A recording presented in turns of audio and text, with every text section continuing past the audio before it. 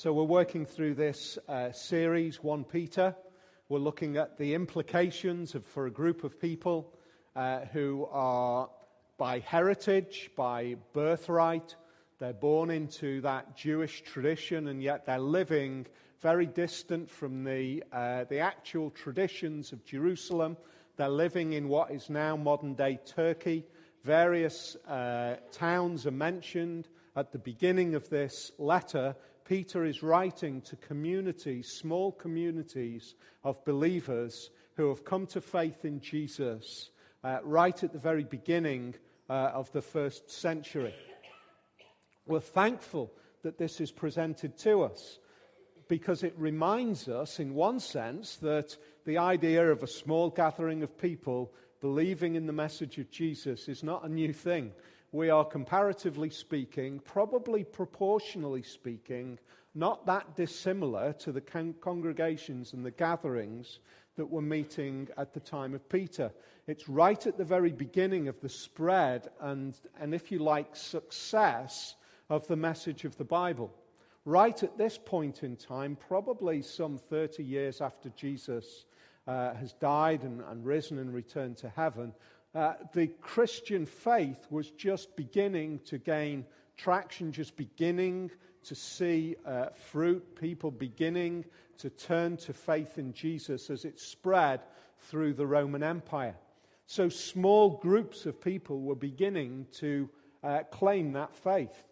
So here we see a group of people in a church, probably not dissimilar in maybe numbers similar to us this afternoon, who have been compelled by that message. And Peter is now writing to them and encouraging them and teaching them and helping them to grow. Now, the implications of this section, we're going to be looking at chapter 2, verse 4 through to 10. In a sense, this little section is absolutely ram-packed with all sorts of amazing thoughts and teachings. We've got a relatively short period of time this afternoon to go through it. So I think it's a bit like this.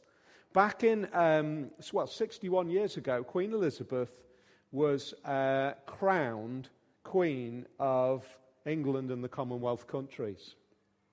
So around just short of 18 months after the death of her father.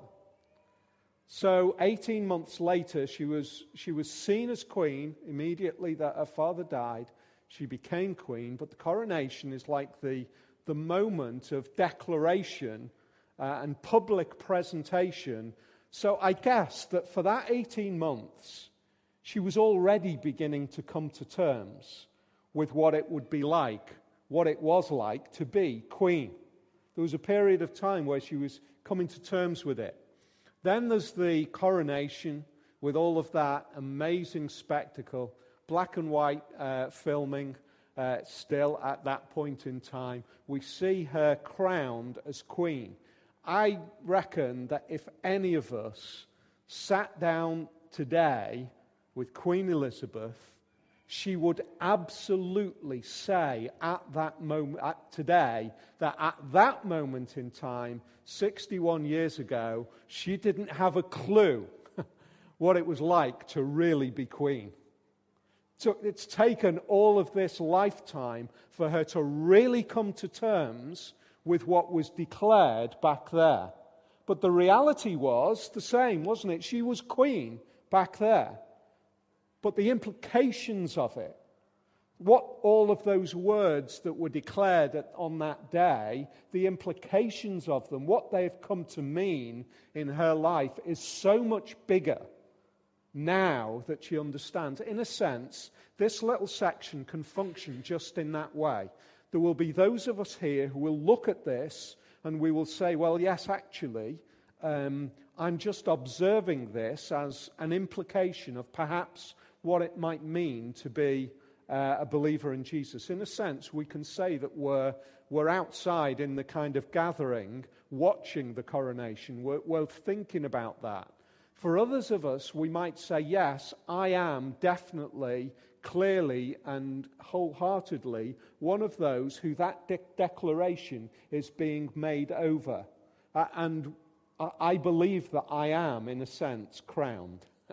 And we would say then you're on a journey, and the implications of this section is going to take years to work out. For others, we might be way down the line and we'll say, yeah, I listened to those words and they mean so much more now than when I first read them. They mean so much more. The implications of them are so much greater. They are no less real, but they mean more. Because I've traveled down that pathway so much further, and I understand now what it meant way back then. In a way that I thought I understood back then, but I wasn't even close to beginning to understand. In a sense, the Bible functions so often like that, particularly when we get to massive passages like this, which are contained with a huge amount of significance. So let's have a look at what we can see, which, in a sense, this gathering of people would have heard from this letter which would have been passed around churches and read. The first thing that we see is that it absolutely drags up all sorts of Old Testament implications. There are masses of implications that are back in the Old Testament. None of us, I guess, have that huge Jewish heritage. I'm not aware if I'm missing somebody who actually has a Jewish heritage. Grab me at the end. I'd love to chat to you about that. But for most of us here, we don't have that Jewish heritage. Certainly, we don't have the kind of heritage that these believers would have had back then. So this section is just kind of touching all sorts of touch points for them. So we need to get into that and understand that a little bit. It's filled with Old Testament significance. But the first thing that we see is that we see the idea of living stones. That's the first thing that we see. As you come to him, the living stone, rejected by humans but chosen by God. That's the opening comment. What are these living stones? They are precious to God, and you also, like living stones, are being built into a spiritual house. So there we've got this idea of living stones. Now, there are two living stones that are being talked about here. That's the first thing that we see. There are two living stones. The first living stone that is being talked about is Jesus. As you come to him, the living stone. That's actually where we got the surname Livingston, living stone. It's kind of a recognition of this idea of living stone, which is entrenched here. What do we see then? What is it saying about Jesus? Here we are. We've come to believe in this peasant preacher from 30-odd years ago. We've got a Jewish background. We're sat in modern-day Turkey, in one of these cities. We've come to believe, we've been compelled, that this peasant preacher of 30 years ago is not simply a peasant preacher. What have we come to believe? Well, we've come to believe in a living stone. That's the first thing that we see. Jesus is living. That's one of the comments that Peter is making. He's saying this stone, Jesus, is a living stone. There's a massive statement in there. It's contained in just two words, living stone. But in a sense, it is an absolute foundation of what the Christian faith is built on.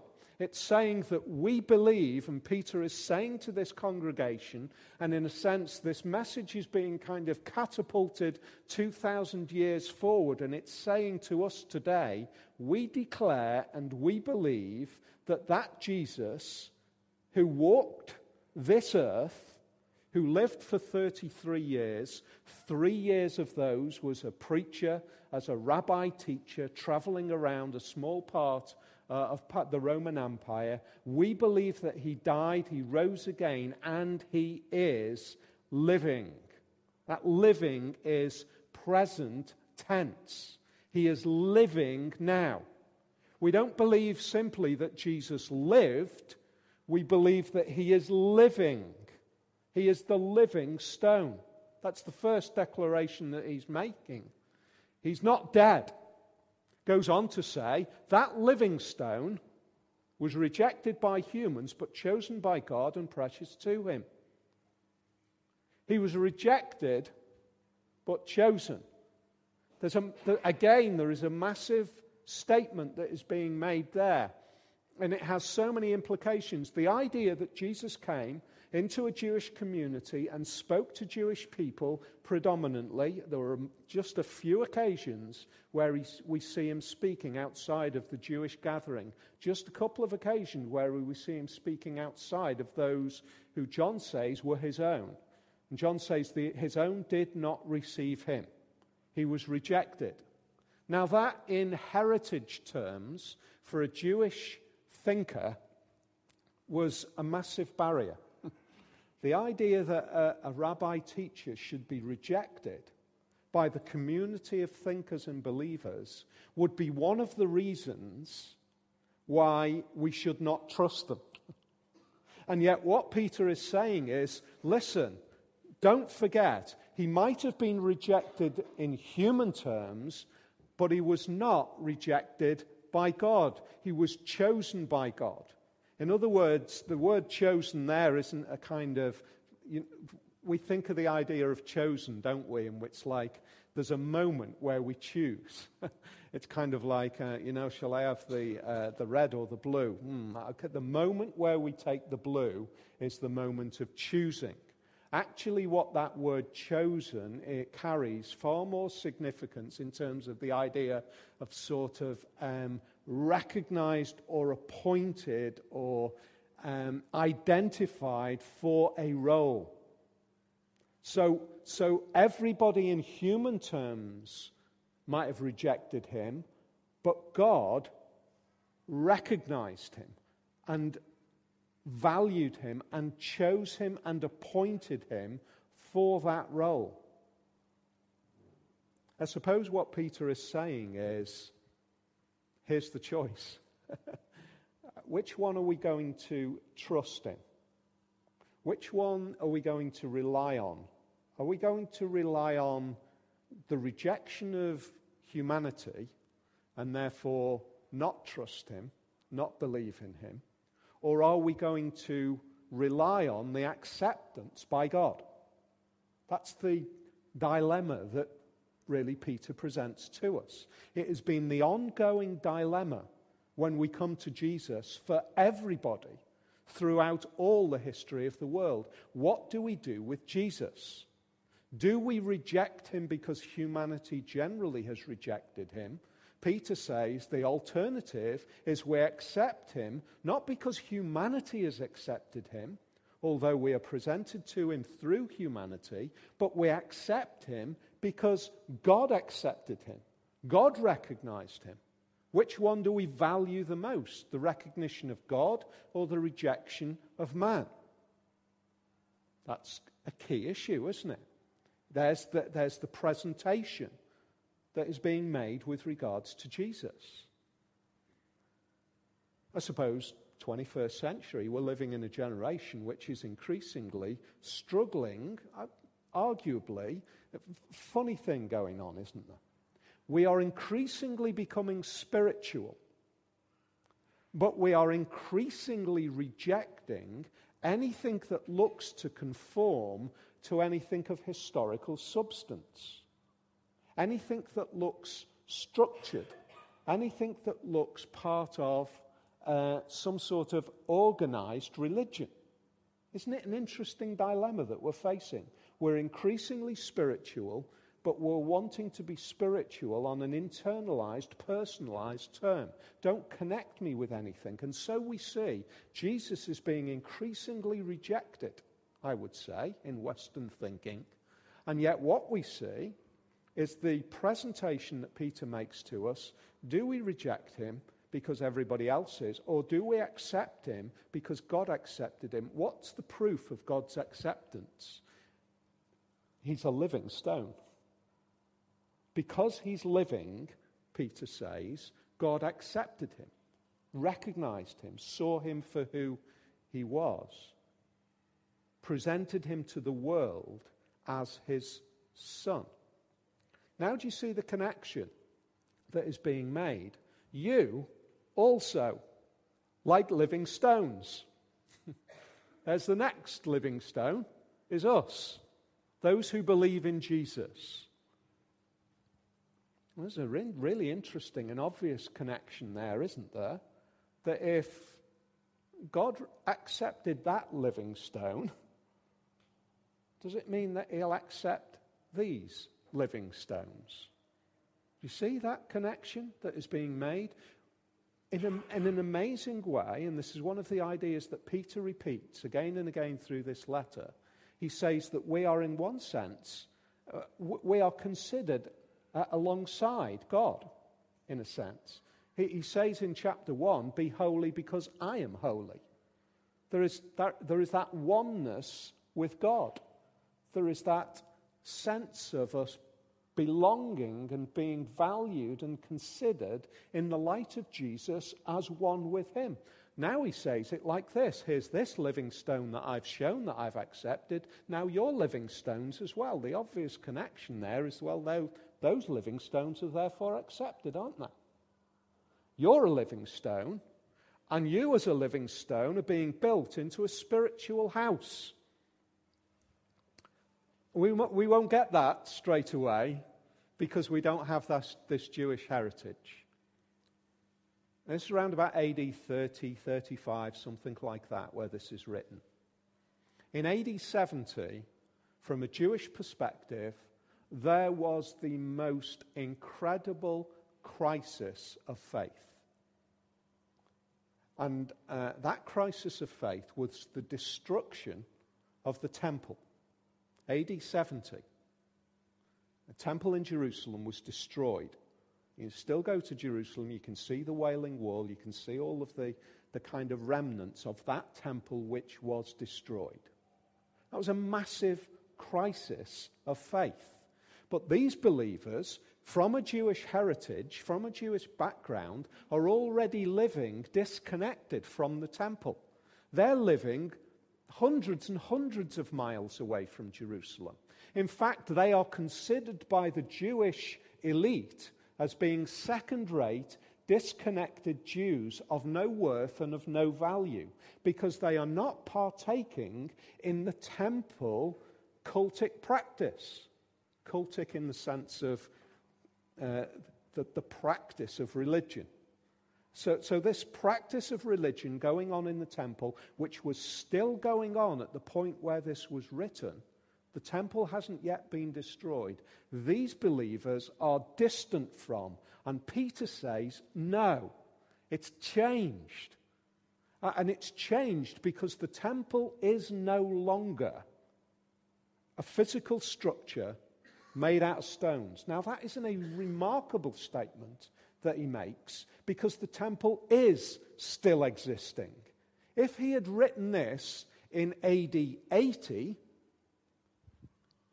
it might not quite have had quite the same significance, because believers would have said, well, we understand that the temple's now been destroyed, and therefore we'll create a new spiritual temple, which is the people. It's even more remarkable than that, because he says it before the temple has been destroyed.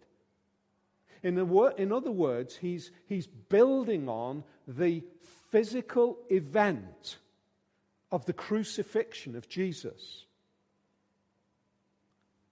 At the crucifixion, certain incredibly important events took place. Jesus cries out, tetelestai. His last word, it is finished.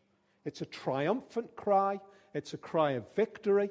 It's actually been discovered in archaeological evidence at the end of a paid bill. A long series of payments. Tetelestai. It is completed. It is finished. Jesus cries out tetelestai. At that very moment in time, the massive curtain in the temple which went from the top to the bottom, separating the most holy place from all of the priesthood, was ripped in two. It was an act of temple vandalism of incredible size. In other words, God vandalized that very place which was identifying as being his presence. God vandalized it, destroyed it, broke it. The most special, precious place God destroyed at the point where Jesus died. And Peter builds on it now and he says, look, you now are the temple. You're the temple. What kind of temple are we? So we're living stones. Let's go on now, he says. The kind of temple that you are is the kind of temple which is to be a holy priesthood, offering spiritual sacrifices acceptable to God through Jesus Christ. You, plural. He's writing to the church. So here we are. This letter has arrived. We've gathered together whenever we've been able to gather together in a little town in Turkey. Asia Minor, if we want to give it its title from back there. Somebody who stands up and they say, you are priests. You are priests. That, quite honestly, would have seemed absolutely blasphemous. You are priests. The significance of that is enormous. We just brush that off as, another statement in the Bible. We're priests. What Peter is actually doing is he is, in one sense, derailing the whole of the practice of faith before God. Thousands and thousands of years have been entrenched in the idea that for me to come to God, I need to go to the priest. I can't go to God myself. It's impossible for me to go to God. Why? Because God is incredibly holy, incredibly pure, incredibly righteous. It is impossible for me to approach God. I know my place. I know who I am. And I am so thankful that God has given me access to him through the priest. And then Peter turns around and he says, you are priests. In the Old Testament, the priests go once a year into the most holy place. High priest goes into the most holy place. His garments carried bells on the end of it, and tradition has it that he would tie a rope around his waist so that if he happened to die in the presence of God, he could be dragged out. Because it is just too holy to go into the presence of God. And Peter says, do you know what? You can go there. You can go there. You don't need a priest anymore because you're the priests. Your great high priest, as it says in Hebrews, he's already gone through the curtain. He's already entered into that place. And he, in that sense, the high priest, made all of the other priests acceptable to God. That's how the temple system worked. There was a high priest who once a year went into the holy place, and that holy place brought a sanctified righteousness to that high priest, who then dispensed that righteousness to all of the other priests, so all of the other priests could function before God on behalf of everybody. So here I am. I'm just a vine grower just outside of Jerusalem. I can't come to God, but I know somebody who God will accept. And therefore, I'm going to take my sacrifice and I bring my sacrifice to that priest. And that priest is going to make that sacrifice for me. And therefore, that sacrifice that he makes is going to make me clean, because I know that God accepts him, because the high priest has already gone through the curtain and has been accepted and sanctified all of those other priests so that I can go to him. That means that I can be forgiven for my sins. And Peter says, forget it. That was a great structure. It was a great structure because it was preparing us for the fact that everybody becomes a priest. Why? Because our priest only has to go through the curtain once. Jesus, as high priest, goes through once and has sufficient glory and sanctifying majesty so that everybody who comes to him is considered a priest. Never do we ever have to go to God through somebody else. That is so significant and so encouraging that there is now no need for me to bring my guilt, my sin, to an intermediary. I have the confidence to be able to go to God and say, this is who I am. And he says, I accept you. That is great news. And we're to bring sacrifices, spiritual sacrifices. Do you see the shift there? Our sacrifices are now spiritual. We read about Mary and Joseph, who were poor, bringing a pauper's tribute, sacrifice to the temple. It's ended. We don't shed any more blood in sacrifices because that's all been done with. Jesus is the final blood-shedding sacrifice. Our sacrifice is a different sacrifice. It's a spiritual sacrifice. What does that look like? Well, Paul puts it like this. What kind of sacrifice do we bring? I urge you, brothers and sisters, in view of God's mercy, to offer your bodies as a living sacrifice, holy and pleasing to God. This is your true and proper worship. What do we bring as a sacrifice? Us. Me. I sacrifice me.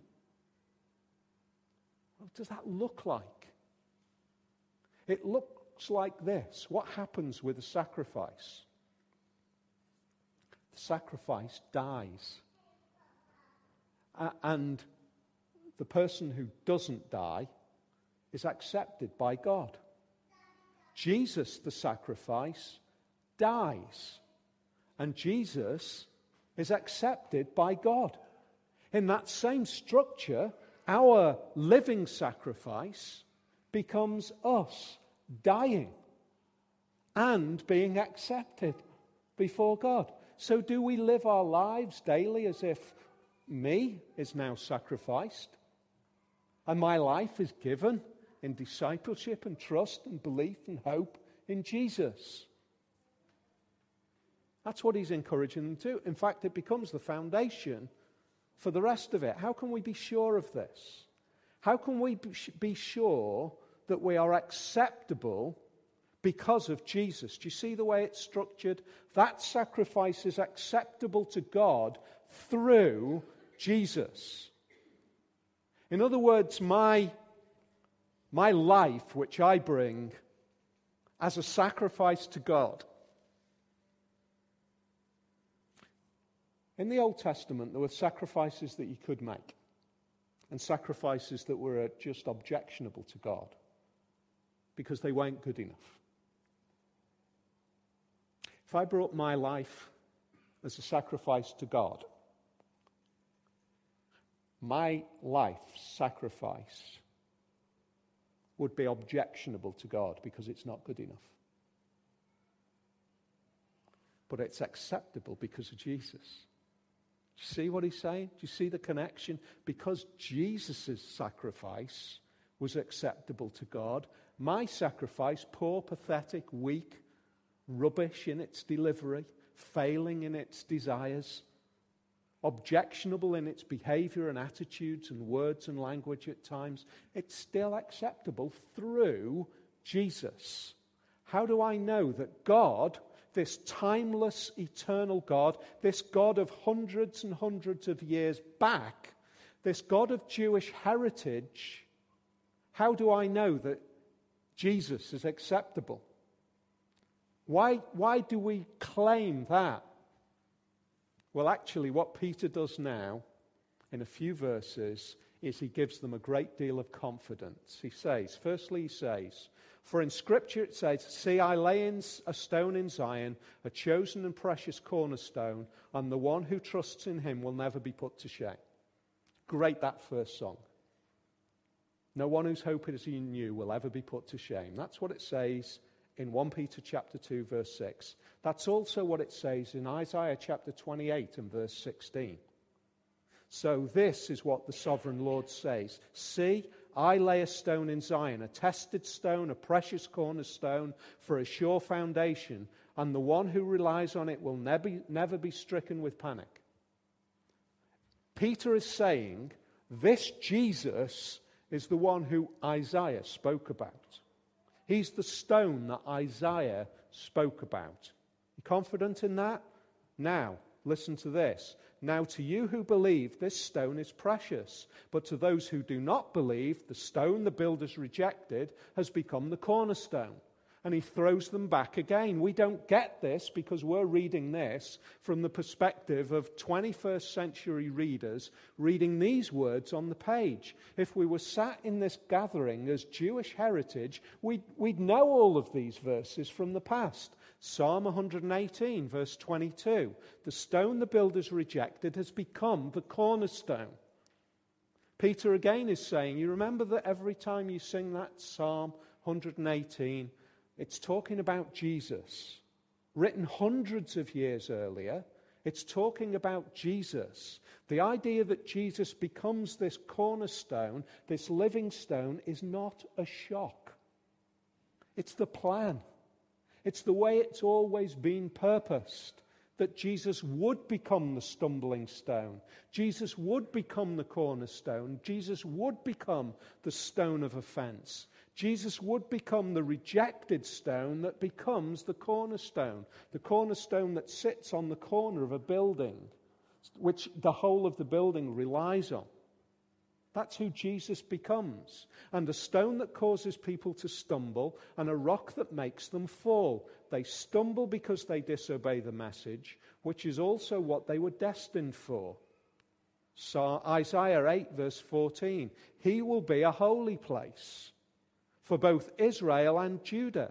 He will be a stone that causes people to stumble, and a rock that makes them fall. And for the people of Jerusalem, he will be a trap and a snare. This Jesus has been talked about for hundreds and hundreds of years, is what Peter is saying. In one sense, this is great stuff, these few verses, 6, 7, and 8. In another sense, we don't need to spend too much time on them, because what they're doing is Peter's reinforcing this Jesus is who has been talked about right the way through. Have confidence in that. For us as disciples of Jesus today, it's great for us to be able to be confident in that Jesus because all the connections into the Old Testament. But you are a chosen people, a royal priesthood, a holy nation, God's special possession, that you may declare the praises of him who called you out of darkness into his wonderful light. Once you were not a people, but now you are the people of God. Once you had not received mercy, but now you have received mercy. That's how Peter kind of rounds this little section off. He reminds them again, this is who you are. You're a chosen people, a royal priesthood. That actually is why I decided to use the picture of the coronation right at the very beginning. You're crowned. You believe in Jesus, you are crowned sovereign prince, sovereign princess of the kingdom of heaven. It's going to take you your life to work out the implications of that. And then one day as eternity breaks in, we'll see what it means in all of its glory. But we are royal priests. We are holy, chosen, royal priests. There is a little section where David is looking for all of the family of Saul. And Mephibosheth, who is, he's paralyzed in his legs. In that tradition at that day, he would have not been allowed to eat with the king. And there's this beautiful little section where it says that Mephibosheth sat alongside King David and ate with him. It is the most amazing, beautiful section, I think, in the whole of the story of David for me. It's that moment where David shows mercy and kindness and welcomes the one who in cultural terms would have been executed because he was part of the previous dynasty. He's brought to the table and accepted. That's what it means. But it's being brought to the table. Do you see what we are? We are a community. See how that's talking? We are brought into a gathering. There's no place, actually, for independent, disappearing off onto the horizon, individuality, Christianity. It says here that we are a community belonging together. We represent now what will finally be seen in the countless number that will be the community of heaven. Once you were not a people, and now you are. I guess for Jewish believers who were ostracized by the Jews and hated by the Hellenistic gathering around them, the sense of belonging that this brought was incredibly powerful. In 1st century through to 3rd century Roman Empire lands, there was a huge suspicion of any kind of free association outside of that which was organized by the state. Belonging to something outside would have been questionable, challenging, or problematic. I think we're increasingly in the 21st century moving more and more to the point where free association of a historical, religious tradition, which is what we're part of, carries increased problem for our society. We can belong to all sorts of things as long as it's not belonging to a historical faith tradition. Because faith tradition is increasingly problematic. But the reality is that we are reminded again that we are God's people. That's who we are. We are God's people. Now, I guess implied in this is an invitation, isn't it? It's an invitation for all of us to say, belong to this community. Be accepted through Jesus by God. Be crowned as a royal priest. Be part of that historical tradition of being accepted by God. What a privilege is presented here. Stones, priests, and sacrifices. Let's spend our life working out the implications.